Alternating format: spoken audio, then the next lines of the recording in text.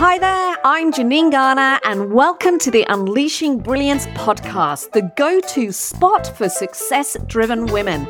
Join me on a journey of building business on your terms, crafting a life by design, and unlocking the immense potential within you.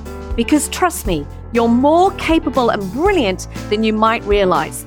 Let's dive in and unleash that extraordinary potential together.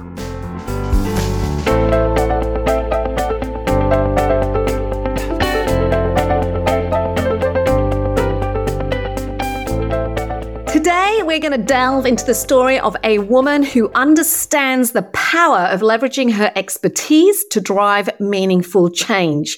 Today's guest is Kelly Slessor.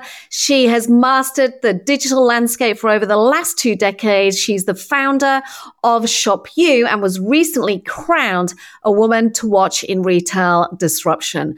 What I love about Kelly is that she's all about crafting what it is that she knows, embodying that spirit of your own brilliance and using those skills to uplift others. As she shares in this podcast, every single setback is an opportunity to learn, and every single thing that you do has an opportunity to uplift other people. Enjoy this episode of Unleashing Brilliance.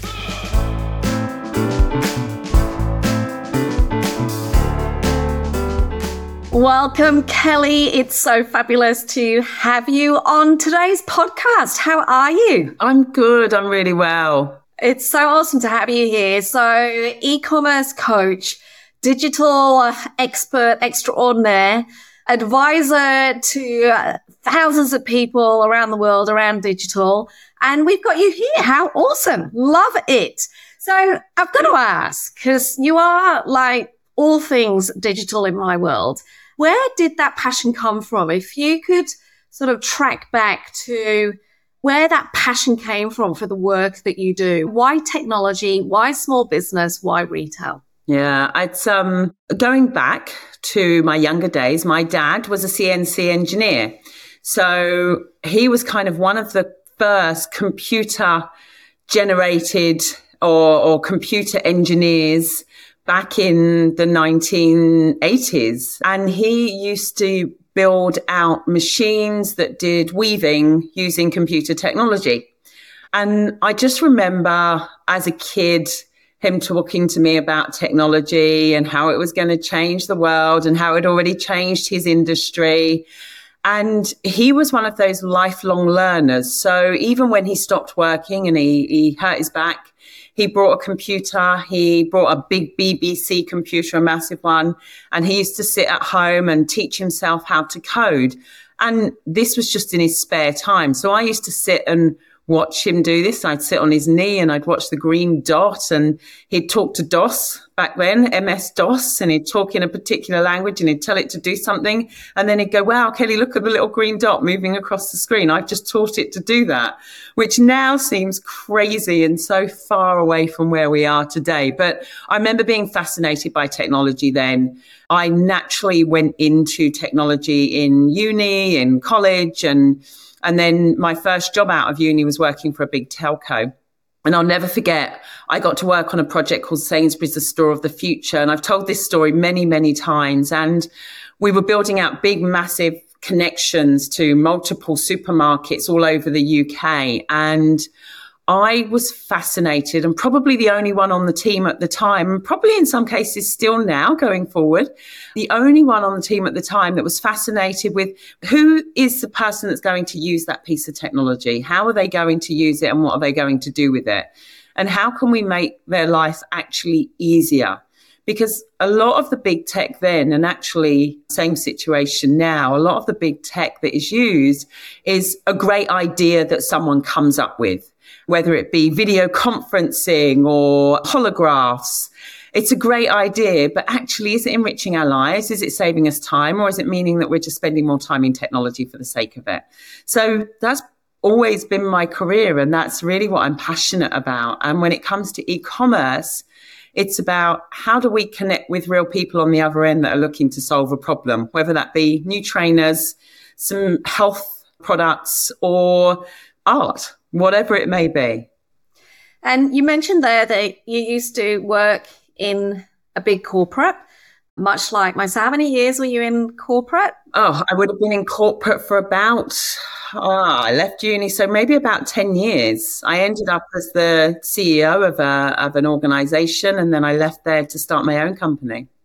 And so what made you leave and start your own company? Because there'll be many people listening to this podcast that are either running their own business or even thinking about that shift. Can you remember what did it for you? What made you jump and set up on your own? Yeah, I think I was burnt by the lack of, I suppose, responsibility and accountability to customers. That I was very burnt by the profit-making organization, the profit-making board, and the lack of connection to customer, which is actually what I do in technology as well. And I got to the point where I was having my first child, and I realized that I needed some more work-life balance. And in order to get that work-life balance, I knew that what I was doing wasn't feasible, and I couldn't keep going at that pace and have child and be working at 3:00 in the morning on the US times, 7:00 in the morning on the UK times, and then midday on Australia times. So it got to the point where I had to make a choice. And that choice for me was to move into my own business and start my own business and work on my own terms. And how's that been for you? Oh, it's been a roller coaster. They say that it's all champagne, starting your own business and being the life of an entrepreneur. It's all champagne and razor blades. I'm not sure how many champagne bottles I've had yet, but it's been a roller coaster. Working in your own business is, every day you have your high moments and you have your big, oh my goodness, here we go again moment. So, yeah, but I love it. I wouldn't have it any other way. And you've evolved quite a bit in your journey of being self-employed and in your own business. I think when we first met, you were essentially digital agency.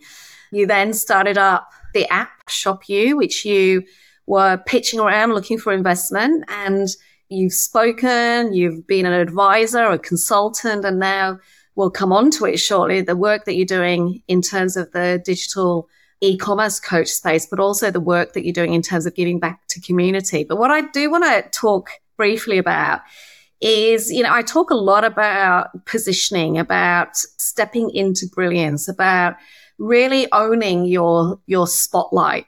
And I know over the course of the few years that we've known each other, that need for you to step into your spotlight, particularly in that investment space of trying to get investment, at times wasn't that easy.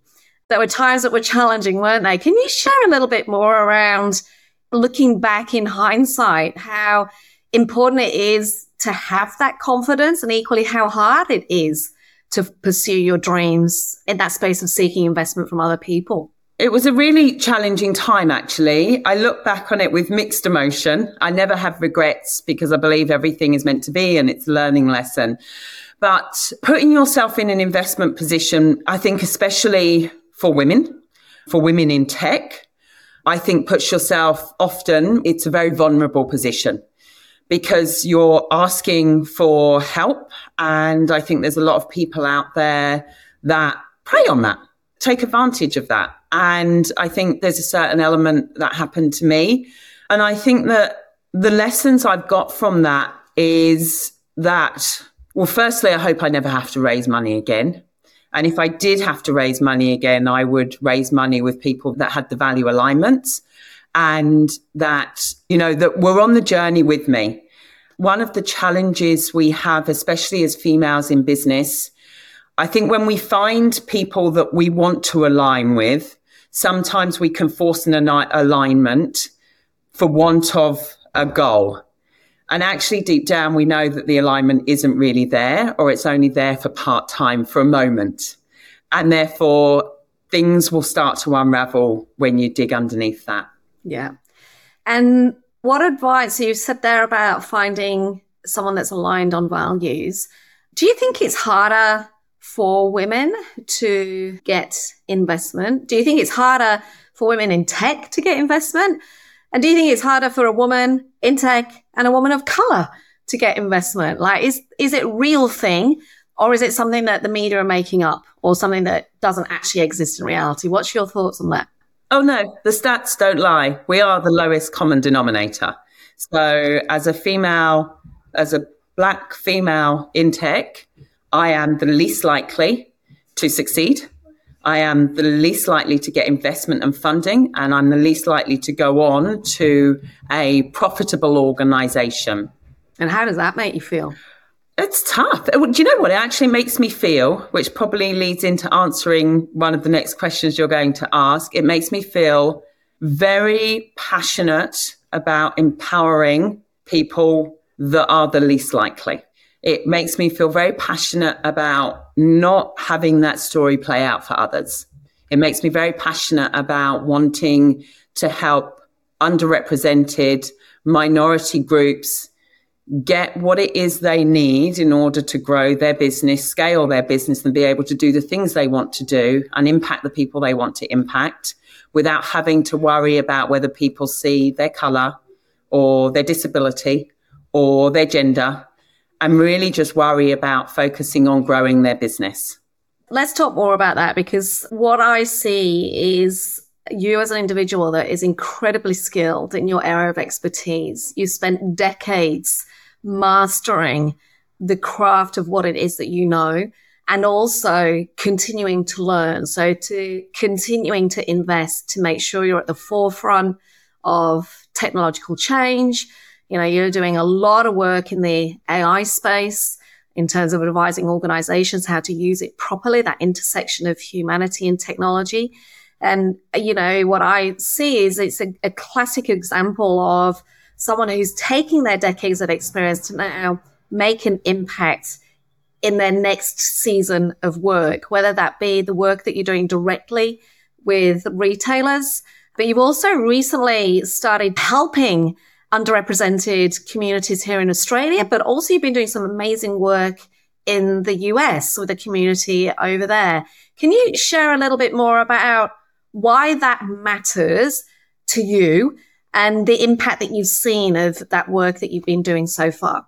Why that matters to me is because of the story I just told you. It matters to me because I know there is genius out there in some of these businesses, but they don't have the support that they need. They don't have the skills that they need. They weren't fortunate enough to go to the best private school in Sydney. They weren't fortunate enough to have a mate whose dad's a banker who's going to give them some money to invest in their business.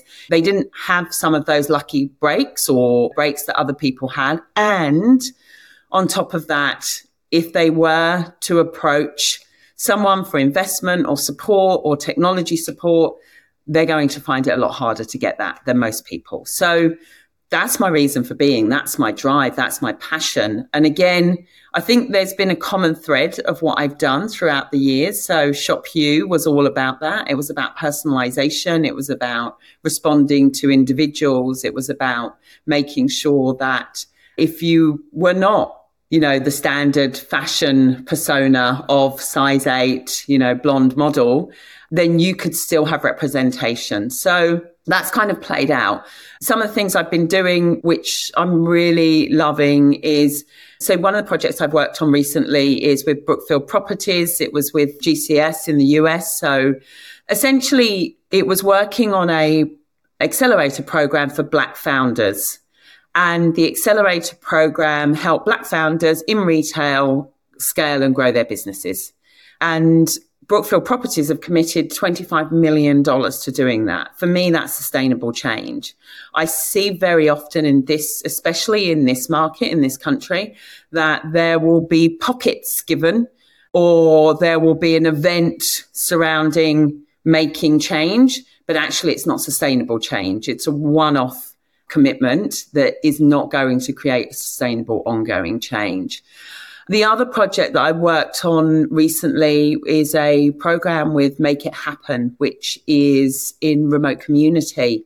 And it's all about teaching Aboriginal people in remote community how to develop their technology skills. And it's such a passion project for me. Both projects fill my soul. So a couple of weeks ago, I flew to Fitzroy Crossing with Make It Happen.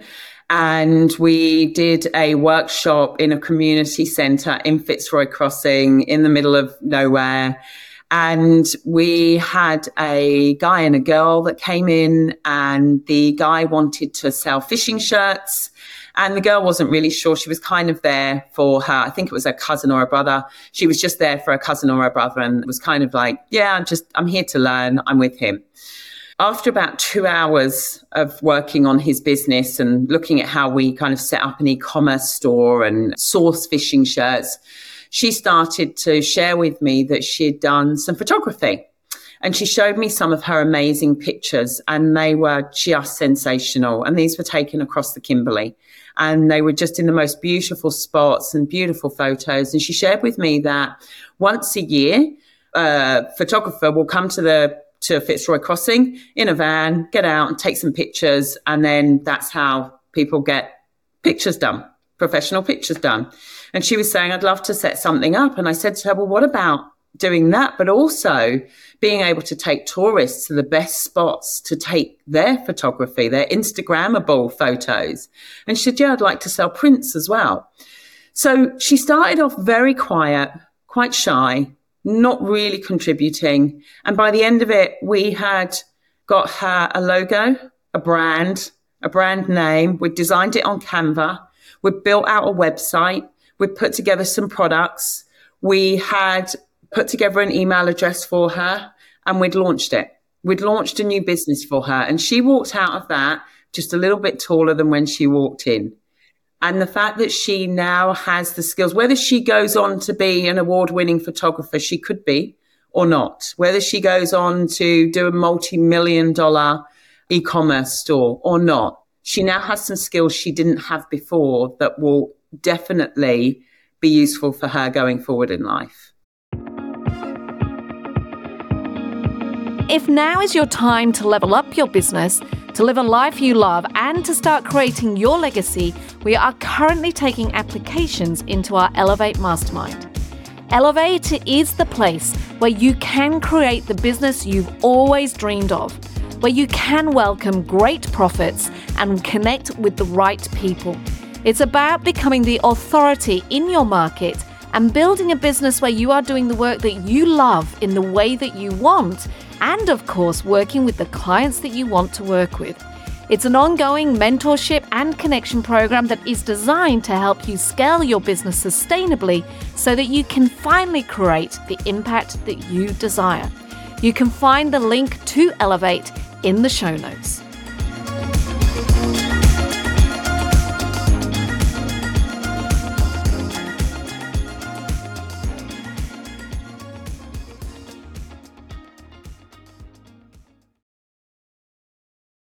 And there's so much in that, isn't there, Kelly, in terms of the opportunity that you've created for somebody else to unlock their brilliance, that opportunity for someone to share a passion and dream, and for you to connect and then support that.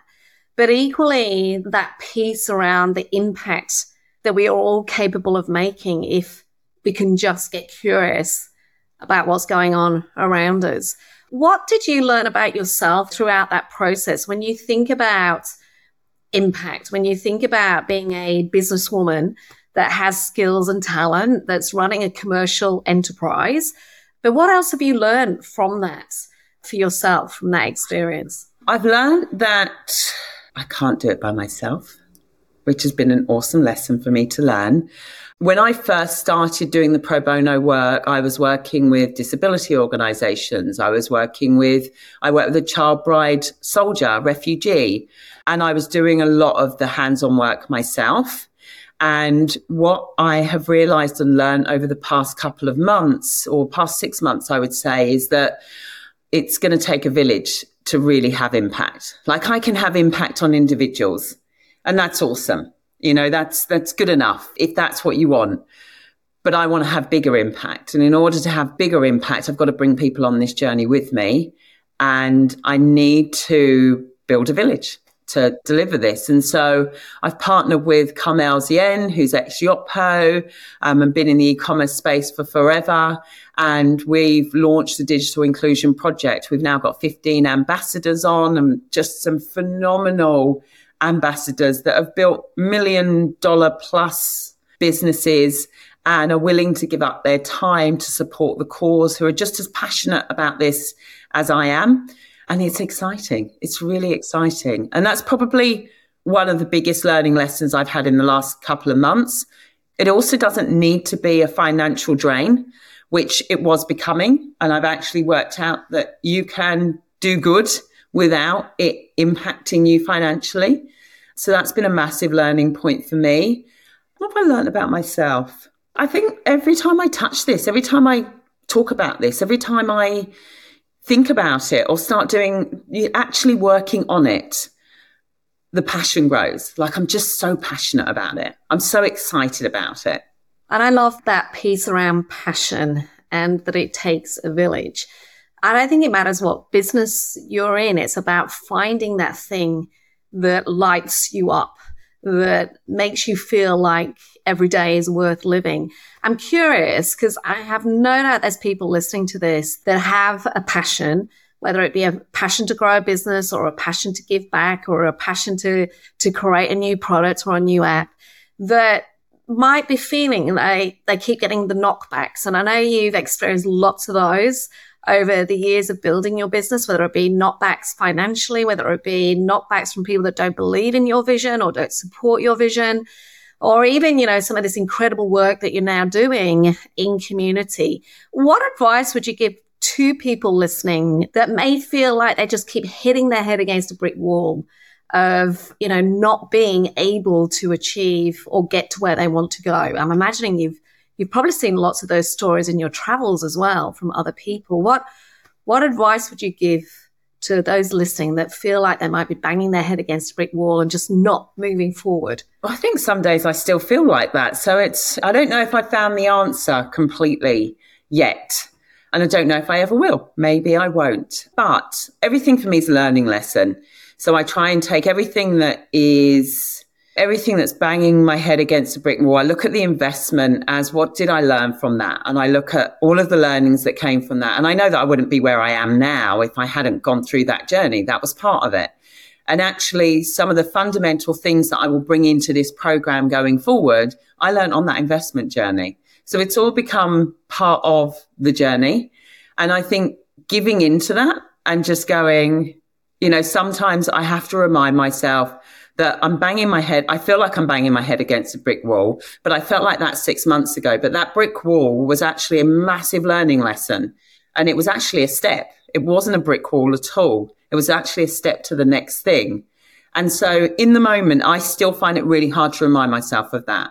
We were applying for a grant last week and we couldn't get charity status sorted out in time. And it just felt like we're up against it. But I know in doing that, I found out all of the things that I needed now to sort out in order to make sure that I'm prepared next time. So it was a step. It wasn't a brick wall. It's just got me to the next stage. So I think just thinking about it like that actually helps. I think the other thing is totally leads into it's who you know. I think it's surrounding yourself with the right people. And I think in those moments of fragility, if that's even a word, yeah, it is. Yeah, I'll take that, fragility. It's seeking out the people that are going to pick you up and give you that strength again and energy to keep you going. Love that. Kelly, I've got sort of two last things I want to cover off with you. One is, whilst we've got you online on this conversation and tech, oh gosh, it feels like it's changing by the minute almost. You think you've got it nailed and then it evolves again. We've seen in the last couple of years the increasing impact of AI, and we've only just, you're more aware than we are, than the majority of us are, at where that's evolving and where it's going. But what do you think, if you could share some key learnings for our listeners about what they really should be focusing on when it comes to leveraging, using tech to grow their businesses, what sort of tips would you share? What problem are they trying to solve for the customer? So everything I do with technology is I'm thinking about an e-commerce being exactly the same. What is it that customer is coming to that website or that piece of tech or that app for? What are they trying to solve? And how can you help them by using that tech actually solve that problem? As opposed to, how can I sell them a product? How can I sell them a service? How can I get them on this? How can I actually help them solve a problem? And if you just simplify it like that, the tech doesn't actually matter that much. You know, you can use tech to enhance that. And we are, as you said, seeing some amazing progress, leaps and jumps in the industry with AI. My mind is blown every day by the advancements in AI, like literally every day. I would say every 3 or 4 days, I jump on YouTube and I watch the latest AI news, and then I'll follow whatever Sam's doing, and I'll follow, the various platforms, and I'll have a look at what the updates are. And every few days, I sit there and go, oh my God, that's crazy. It's insane. Like, that's a game changer. Then there comes another game changer and another game changer. Last week, I was working on a video platform whereby I can take a picture of myself. I upload it to the video platform. I record 2 minutes of my voice. Now what I can do is get that photo and press a button. It will turn that photo into video, so it will make me talk and look animated. It's just a photo. I don't need to do anything. Then I will type in what I want it to say, and in my voice, it will overlay my voice onto that and exactly what I want to say. Then I can go one step further and have it translated in my voice to Chinese or to whatever language I want. And I can be talking like this to you in another language without actually ever having been there, without actually ever having made a video, by just using 2 minutes of my voice clone to do it. Like, it's crazy the things we can do with this technology. Crazy and almost overwhelming, I'm imagining, for some people. I love what you said there, though, about customer first versus jumping onto absolutely everything, making sure the customer is at the center of the decisions that you're making in terms of the tech that you're adopting into your business. I'm imagining the social platforms you use, how you go about it, etc. Because I see so many businesses that almost follow shiny stuff and then they wonder why nothing seems to be working. And it's really, as you said, keeping the client, the customer front and center of your decision making. Yeah. Oh, and don't get me wrong, I love shiny stuff. It's how I built my career. I love shiny stuff. But I think if you're not a natural technologist, you can get very caught up in shiny stuff. And, for me, I've got the history of seeing what shiny stuff works and what doesn't work. But I've also got the skill set to be able to play with something quite quickly, get it up and working, test it, and then go, no, that doesn't work, and move on, which is part of my training. It's part of my core. But for others who are spending weeks on trying to implement a new technology platform or millions of dollars trying to build out the future, when they fundamentally haven't worked out how to connect with the customer and what the customer problem is that they're trying to solve, that piece of $1 million technology or weeks that they're spending is never going to fix anything. And I guess much like technology is evolving, business is evolving continuously too. It's, change is never not there. It's part of being an entrepreneur or a business owner to continually keep looking at how you can stay ahead of the curve and you can start serving your clients and customers.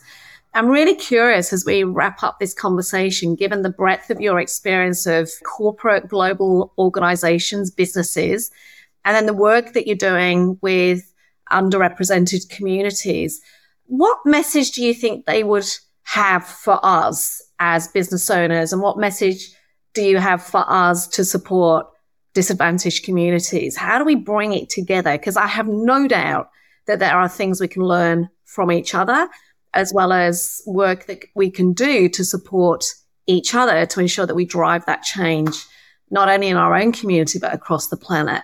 What would be your message from what you've noticed and what you've seen in the conversations you're having? So there was a study in the US. Companies that have more diversity are more profitable. The more diverse thinking you can bring to the table, and that doesn't just mean diverse in gender, it doesn't just mean diverse in color, it doesn't just mean diverse in disability, it doesn't just mean diverse in age, it's everything. The more diversity you can bring into your organizations will increase your profitability. If that isn't enough of a stat, it's 20% more profitable. If that isn't enough of a stat, I don't know what is. I think the other thing is, as we move down this AI journey, AI is so much more accessible than any technology we've ever had in front of us. The mobile phone started it, and now we've got this AI technology that allows us to do quite complex things. So what I find exciting and fascinating is if you look to historically countries that weren't necessarily on the global scale of technology forward-thinking countries, maybe Africa or India, they've now got access to very cost-effective technology, very cost-effective algorithms, and actually, you pair that with human genius, which exists in all of these places, the ability to actually create something that is a game changer becomes accessible to all. So if companies don't involve minority groups and diverse groups, they will develop their own thing and potentially displace companies in the next few years. And that's the change. I don't want to be part of a change that displaces companies, but I want to be part of the change that allows these minority groups to work with these organizations to actually create game-changing technology. Yeah, love that. Can you just share with our audience the program that you currently run in that space where you're inviting this more collaborative partnership approach to get minorities working together and more visibility in the space of what you do?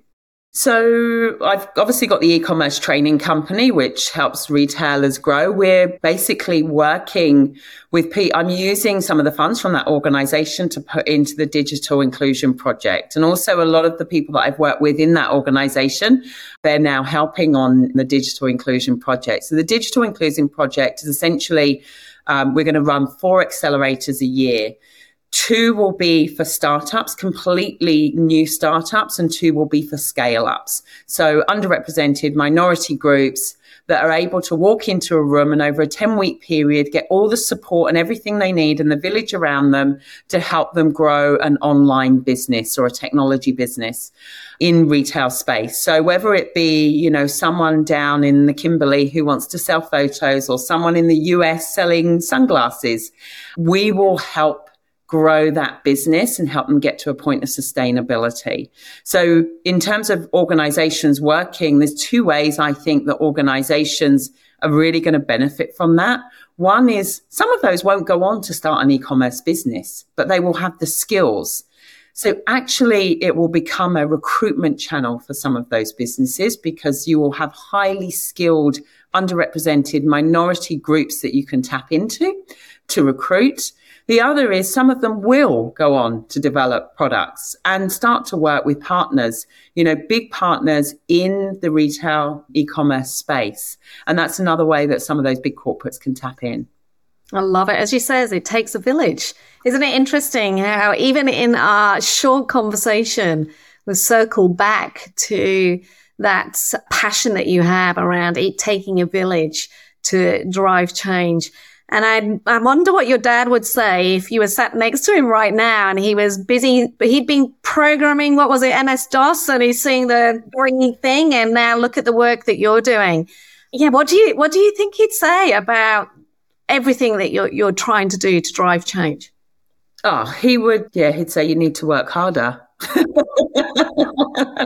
He'd say you need to get everyone around, cook them soup, make them bread, and convince them that they should be part of this journey. He'd be a complete champion of it.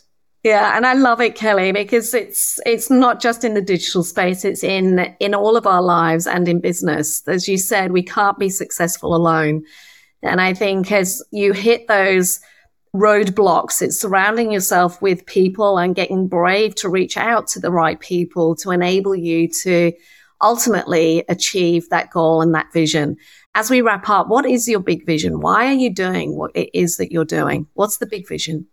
Big vision is to impact 1 million underrepresented and minority groups. Why am I doing what I'm doing?